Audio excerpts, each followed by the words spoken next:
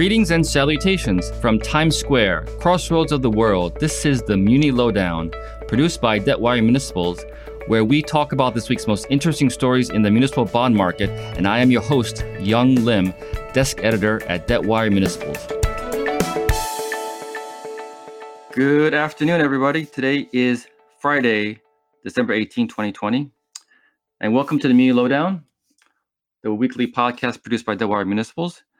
And we're continuing our series called State of Play, where we speak with people in the muni industry. And today we have Emily Brock. Emily, welcome to the show. Thanks for having me.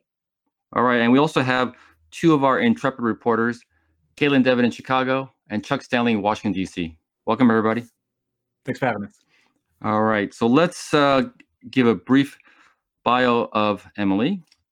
She is as director of GFOAs, which is the Government Finance Officers Association Federal Liaison Center. Emily leads coalition and advocacy efforts of the Public Finance Network in Washington, D.C. Her advocacy includes anticipating and responding to federal legislative and regulatory activities that impact the finance functions of state and local governments and public sector entities, including tax reform, municipal securities disclosure, and public pension and benefit issues. Emily also serves as staff on GFOA's debt committee, working with committee members to develop best practices that promote sound financial practices for local, state, and provincial governments. I think you set that up as a tongue twister. But anyway, so welcome to our show. We're glad to have you. And given that it's high noon here on the East Coast, and literally the clock is ticking in Washington, and on this podcast, we'd like to get started. So, Chuck, I'll hand it over to you. Thanks so much. First, obviously, we're all waiting to see if a new round of COVID-19 stimulus gets done in Congress before the holiday. And I wonder if you can just bring us up to speed on what the situation is right now with regard to an aid bill. Well, thank you again for having me. Really appreciate the opportunity to chat with you guys today. I had just refreshed my browser as you were asking me that question, just to see in the hot chance that they may release the final bill text for the Emergency Coronavirus Relief Act of 2020. As you and your readers definitely know, we're in the midst of a conversation in Washington, D.C., where the Senate and the House, a group of moderate Democrats, a group of moderate Republicans, both in the House and the Senate, have come together to say, you know what, enough is enough. We need stimulus. And this is the proposal that we think has some kind of opportunity of passage.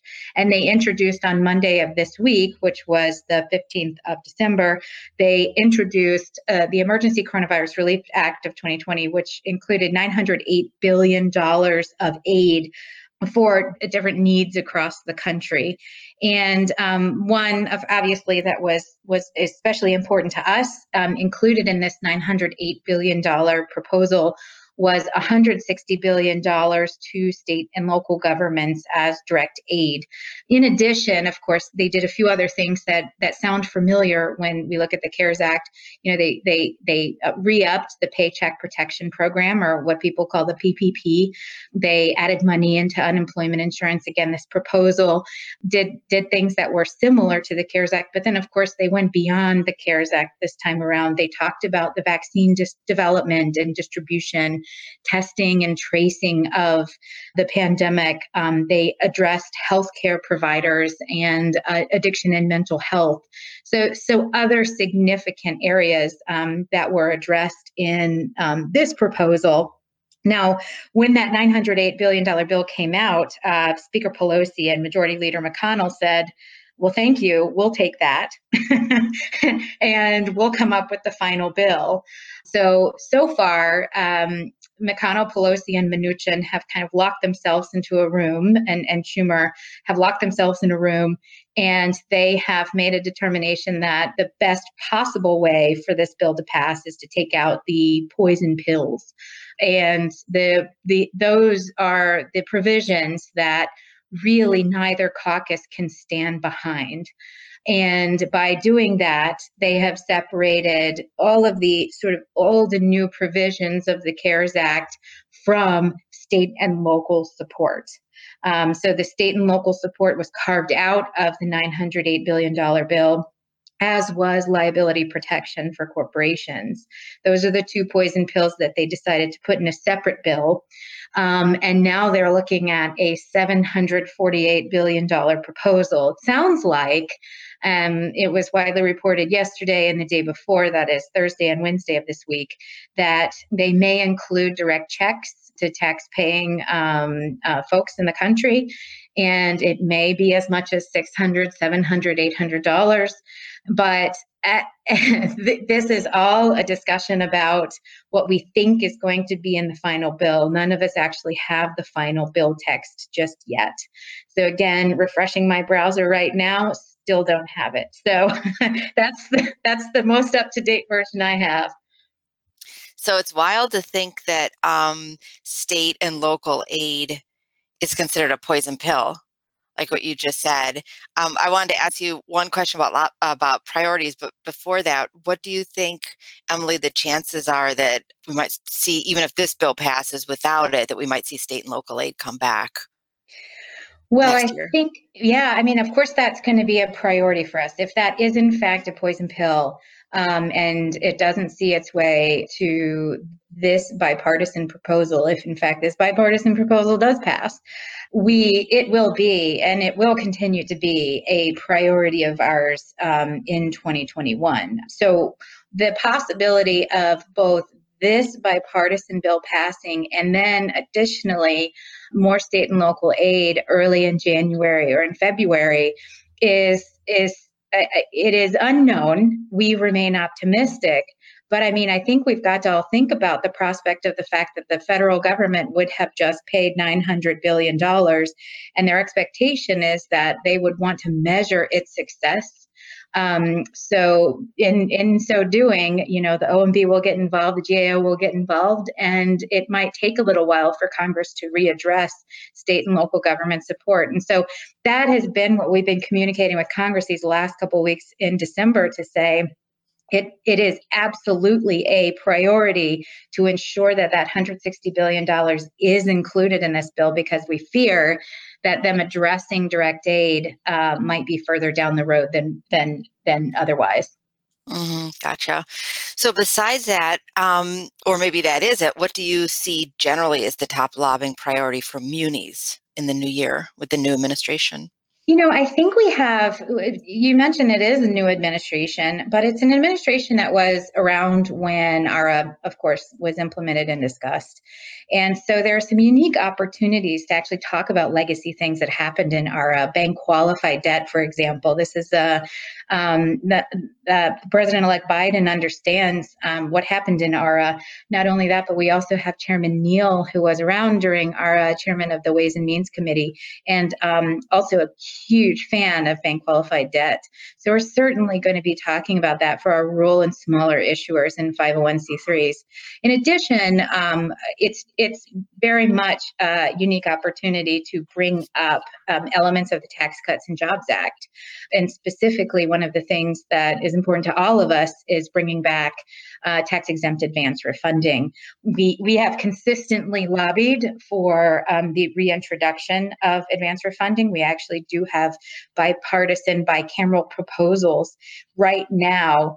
Of course, those proposals will end at the end of this Congress. We have to look forward to reintroduction of advance refunding, and we do have commitments from our champions on both sides to highlight advance refunding. And of course, the last thing I would say from a general municipal bond perspective and our market perspective, we just have to remain vigilant that there's no cap or elimination of the tax exemption on municipal bonds. I'm sure all of us recall that in the Obama administration, there was actually a proposal for a 28% cap on the tax exemption.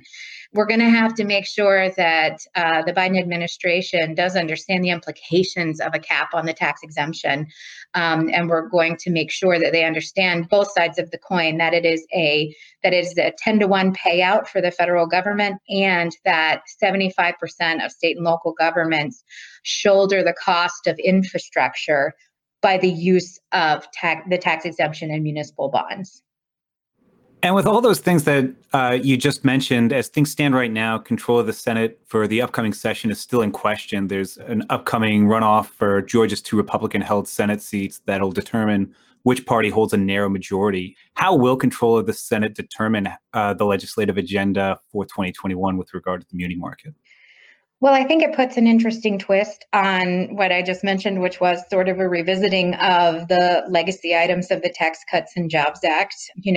The SALT provision that's in there, of course, is going to face sort of stiff competition if there is a Democratic initiative to eliminate the $10,000 cap on property income and sales tax, then we're probably going to face some resistance by a Republican-controlled Senate. And so there are questions, of course, about that, and of course, about advance refunding and the possibility of sort of the speed bump, if you will, of a Republican Senate. So if there are money bills that kind of originate and they are bipartisan and they are bicameral, that certainly helps us. We are a coalition that thrives on ensuring that our issues are not political issues. Instead, they are economic and infrastructure issues. And that certainly is how we've been able to garner support on both sides of the aisle for many of our initiatives. So just in the last, I think, 24 hours, like you were saying, everything's moving really fast. We've seen the municipal liquidity facility and other programs that were authorized under the CARES Act pop back up and become possibly a sticking point with the stimulus package that they're trying to hammer out today. What do you think is going to happen in particular with the MLF, which the muni market, it ended up not being used that much, but people kind of like it as a backstop. What do you think is going to happen with that either in this current bill or possibly next year? So the municipal liquidity facility is something that GFOA, along with other issuer organizations like the National Association of State Treasurers, the National Association of Counties and Cities. The reason I mention our sister organizations is because it was a lot bigger than just us when the MLF was beginning to be discussed. And when the MLF, as originally designed in the CARES Act, I recall in late March, having Saturday calls, late night calls, all kinds of calls with staff about congressional staff about what is the purpose of the municipal liquidity facility and how is it how can the legislative intent be written into law? And at the end of the day, it did what it said that it was going to do, which was to help stabilize the economy. And in particular, to help backstop the municipal bond market. It did what it said that it was going to do in 2020. Now, here we are at the end of 2020, and as we all know, the NOIs had to be submitted for any new debt by December 1st. Illinois and the MTA have tapped out their allowable capital from the MLF. And we have consistently sent messages to the Federal Reserve, to Secretary Mnuchin, and to members of the CARES Act Oversight Commission, which includes Senator Toomey from Pennsylvania, that the MLF needs to remain intact. The reason for that is because states and local governments are at a precipice. We're at a point in time where things in 2021 are not necessarily going to get better in terms of revenues, in terms of expenses, and especially in the context of a skinnier stimulus bill than we had anticipated and asked for and continue to ask for.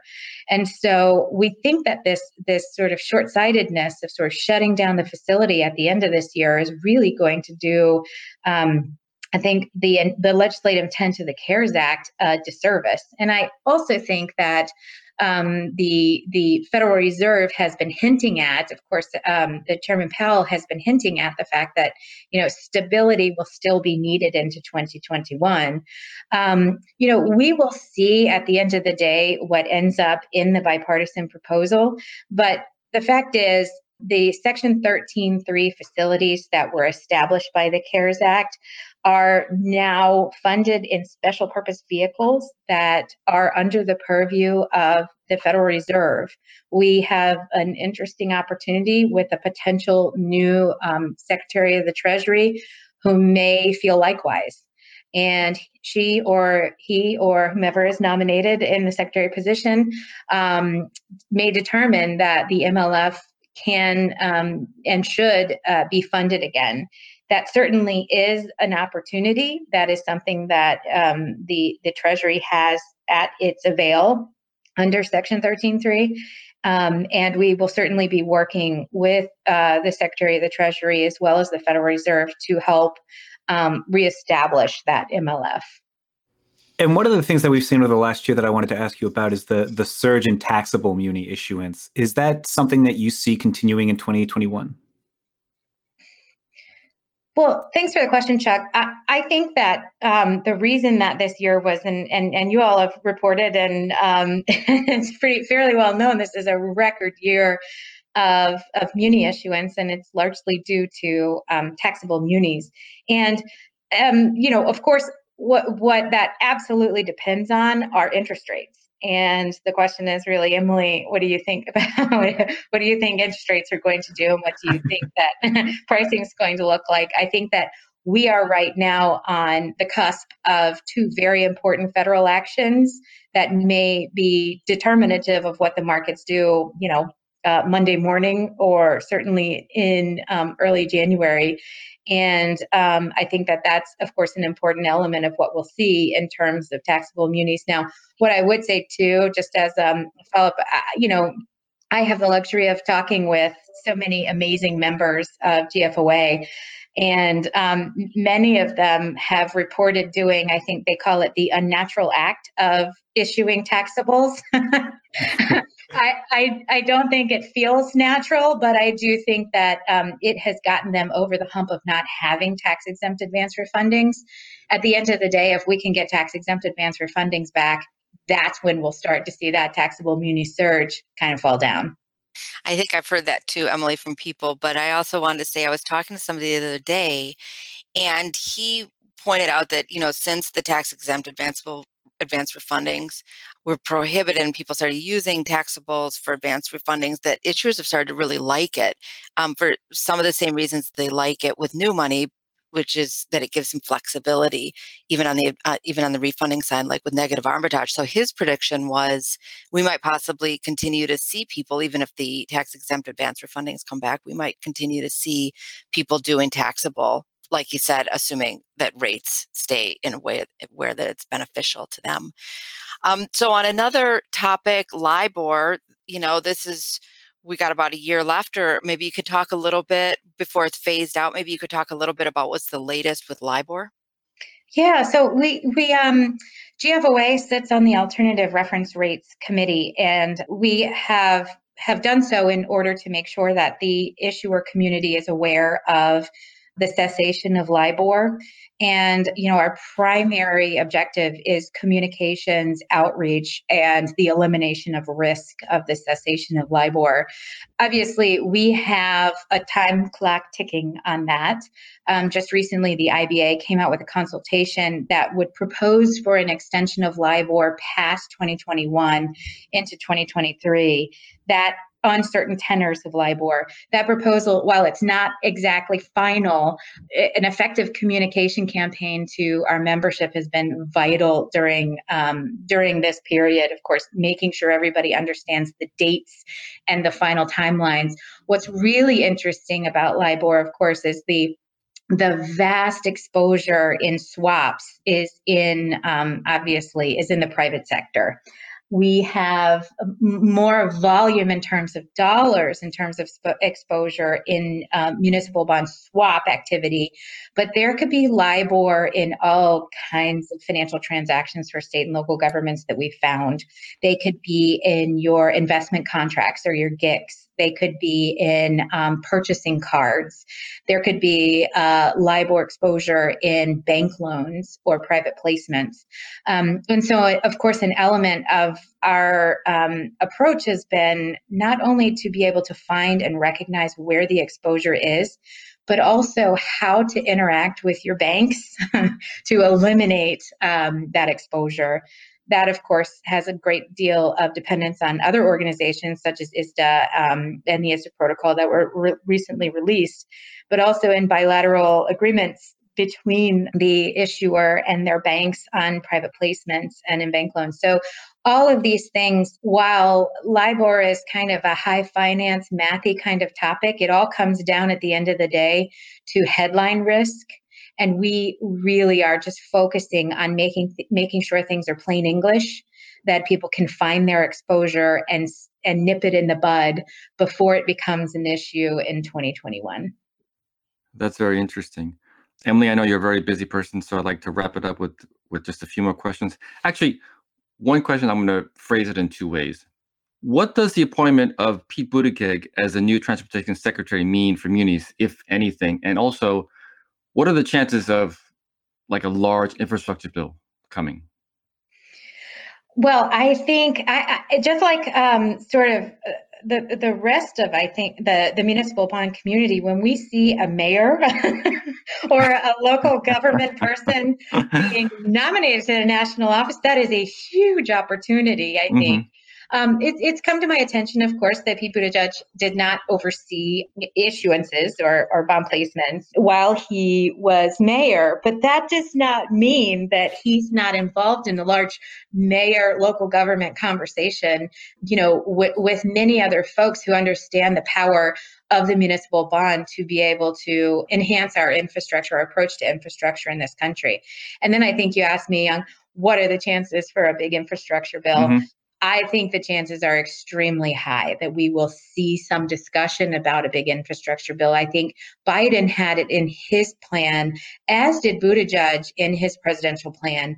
And they were significant plans. I believe that Biden's was in the $2 trillion, in the $2 trillion size. And so when Biden comes to the table, he's not going to play around. It's going to be an absolute comprehensive approach. And I also think that he is having discussions with, of course, the Democratic leadership right now about the possibility of progress and enveloping other priorities that have already been established by the Democratic caucus, like green infrastructure, into that bill or into that proposal. So I think there's a lot of activity happening already. I'm getting the sense that there's a lot of energy behind infrastructure. So I do get the sense that will happen. Of course, as Chuck mentioned, control of the U.S. Senate is absolutely going to matter on the success of its passage. But thankfully, municipal bonds have the luxury of having bipartisan, bicameral support. And we're certainly going to be leaning on that throughout the discussion of the infrastructure bill. Yes, definitely. We all have our calendars marked for January 5th. But Emily, thank you for your time. I know you're busy refreshing your browser as we speak right now, so keep it going. We all are. And I just realized when you earlier were mentioning poison pill, I could see anti-vaxxers using that term now, saying, don't take it. It's a poison pill. So it's not just a financial term. But thank you, everyone, today. Emily Brock, Kaylin Devitt, Chuck Stanley, and our producer, Christian Ayala. But most of all, our listeners out there in Muni Land who tune in week after week for the latest on distressed Muni debt on Muni Lowdown. To everyone here and out there, have a great new year. Best wishes for 2021. And stay safe, everybody. Thanks, everybody. Thanks for listening to the Muni Lowdown with me, your host, Young Lim. If you want to know more, subscribe to Debtwire.com and follow us on social media. Please leave comments, rate, like, and share. Join us next week when we talk about the latest in the municipal bond market.